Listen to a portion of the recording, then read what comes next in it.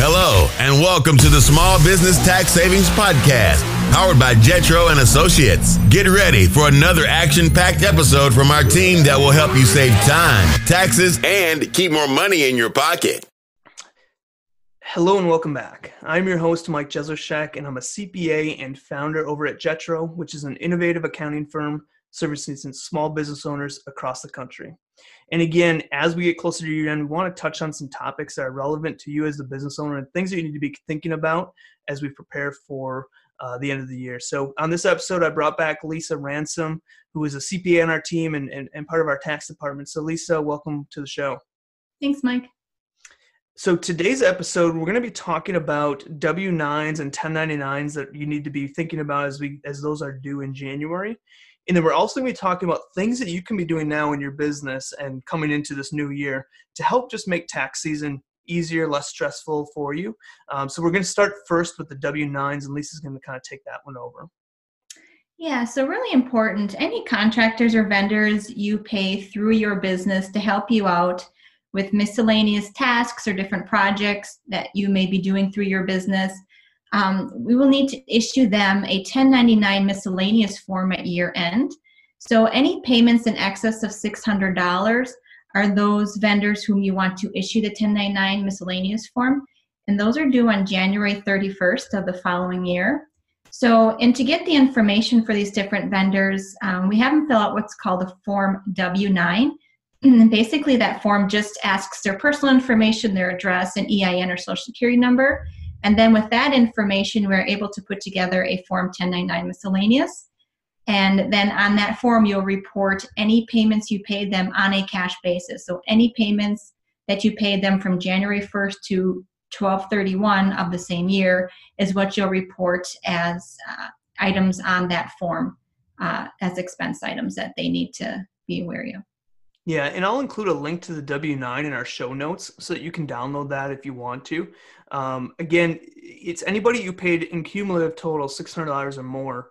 Now, the big thing, too, to consider is that if they're international based, you paid it via credit card or PayPal or Venmo or something like that, 1099 is not required. But if you paid them via check, ACH, wire transfer, they're domestic, a 1099 would be required. Also, if you pay any kind of corporation, a C corporation or an S corporation, a 1099 is not required. And you might not know if they're set up as that type of entity, but when they fill out that W9, you'll be able to see that information. So again, we always recommend when it comes to W9s that you're collecting the W9s as you're paying them, even if you're not over that limit, so that when year end comes, you're not having to go back and try to gather from someone you might not have talked to in 6 months. But if you didn't gather that information back then, now is a good time to kind of reach out and say, hey, can you fill out a quick W-9 as we prepare for tax season? The next thing I kind of want to touch on is just kind of making tax season a breeze. For most business owners, tax season is sometimes, the most stressful time of the year. A lot of times they're completing things last minute, and, they obviously potentially have a tax bill coming. And so it can be a stressful time. The best way to try to avoid that stress is to just be prepared for it, have things ready. So first things first, if you haven't done bookkeeping, take some time, set some time away in your schedule to do that now in December.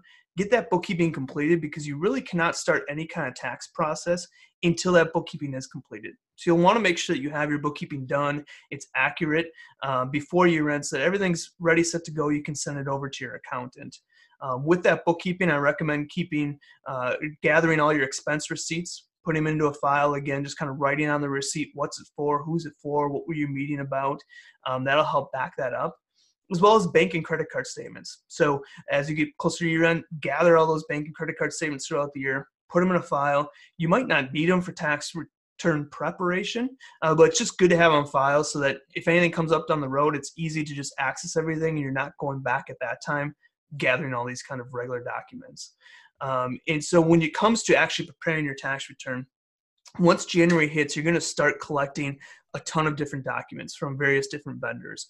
And it's just important that you start to gather those documents as they come in. So examples of things that you might be collecting would be payroll documents, W-2 forms, 1099s. If you had paid any student loans, you'll have student loan interest forms that you'll want to report on your personal return. If you have a house, you'll have mortgage interest, real estate taxes. So these are all forms that you'll receive from organizations that you'll want to keep in record so that when you do prep your tax return, they're all ready to go and ready for you there.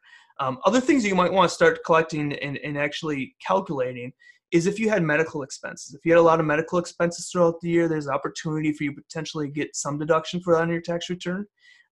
Now, with the new tax law, we don't see this as often anymore, but if you have a lot of medical expenses, you'll likely get something from it. So write down kind of what medical expenses you occurred throughout the year and the amounts that you have that total when it comes to tax time. Same thing with charitable contributions. If you gave any money to charity or church or anything like that, start to collect the amounts you paid there so that's ready. And childcare expenses. So if you had any children that you paid childcare expenses, there is a deduction on the federal return that you can use to deduct that. So calculate the amount of money that you paid for childcare to various entities and what entities those were. And then finally, estimated tax payments. So as a business owner, you're likely paying estimated taxes throughout the year. Just calculate those. Make sure you have a record of what you paid to the federal side and what you paid to the state side if your state has a state income tax, because that's just going to make things easier. You don't want to double pay taxes. If you miss one of those estimated tax payments and end up having to pay it twice, the IRS or state agency is likely going to catch it and give you that in a refund, but it might be a lot of money out of pocket. It might take a little while for that refund to come. So just be sure you're recording what estimated tax payments that you have. And finally, as you're gathering these documents, if you have any questions or worried about some type of deductions or have a question about a deduction or how this is reported on your tax return, just reach out to your tax accountant. Don't be afraid to contact them. They're here to help you. That's their goal, is to kind of make this as stressless as possible. So just some things to consider. Again, start collecting W9s so that you can prepare 1099s in January and have that all out before the deadline. The deadline for that is January 31st. And then start collecting your documents to help tax season a breeze. The biggest one, if you don't have any bookkeeping done, that's going to be your hardest and biggest hill to climb. So start that climbing now so you can kind of get that bookkeeping done here in 2019 before the new year. So thanks again for tuning into another episode, and I will see you next week. Now, one last thing before I go. Don't forget to check out our podcast website at www.taxsavingspodcast.com. That's taxsavingspodcast.com. This is a great resource to go and check out our most recent episodes, as well as find extra items if you want to take what we discuss here and dive deeper. Again, also join our Facebook group where we share tons of value, and you have the opportunity to bring situations you are faced with to the table, and we'll help you out in that Facebook group, and other business owners will support you as well. You can join by simply searching in Facebook for the Small Business Tax Secrets group. Again, it's a Facebook group called Small Business Tax Secrets, and there should be a group that pops up that you can join. This has been another episode of the Small Business Tax Savings Podcast from the team at Jetro and Associates. If you have any questions, feel free to email them. tax@jetrotax.com. We have packages for small business owners starting at just $75 a month. If you enjoyed our podcast, please take the time out to give us a 5-star review in iTunes or wherever you listen.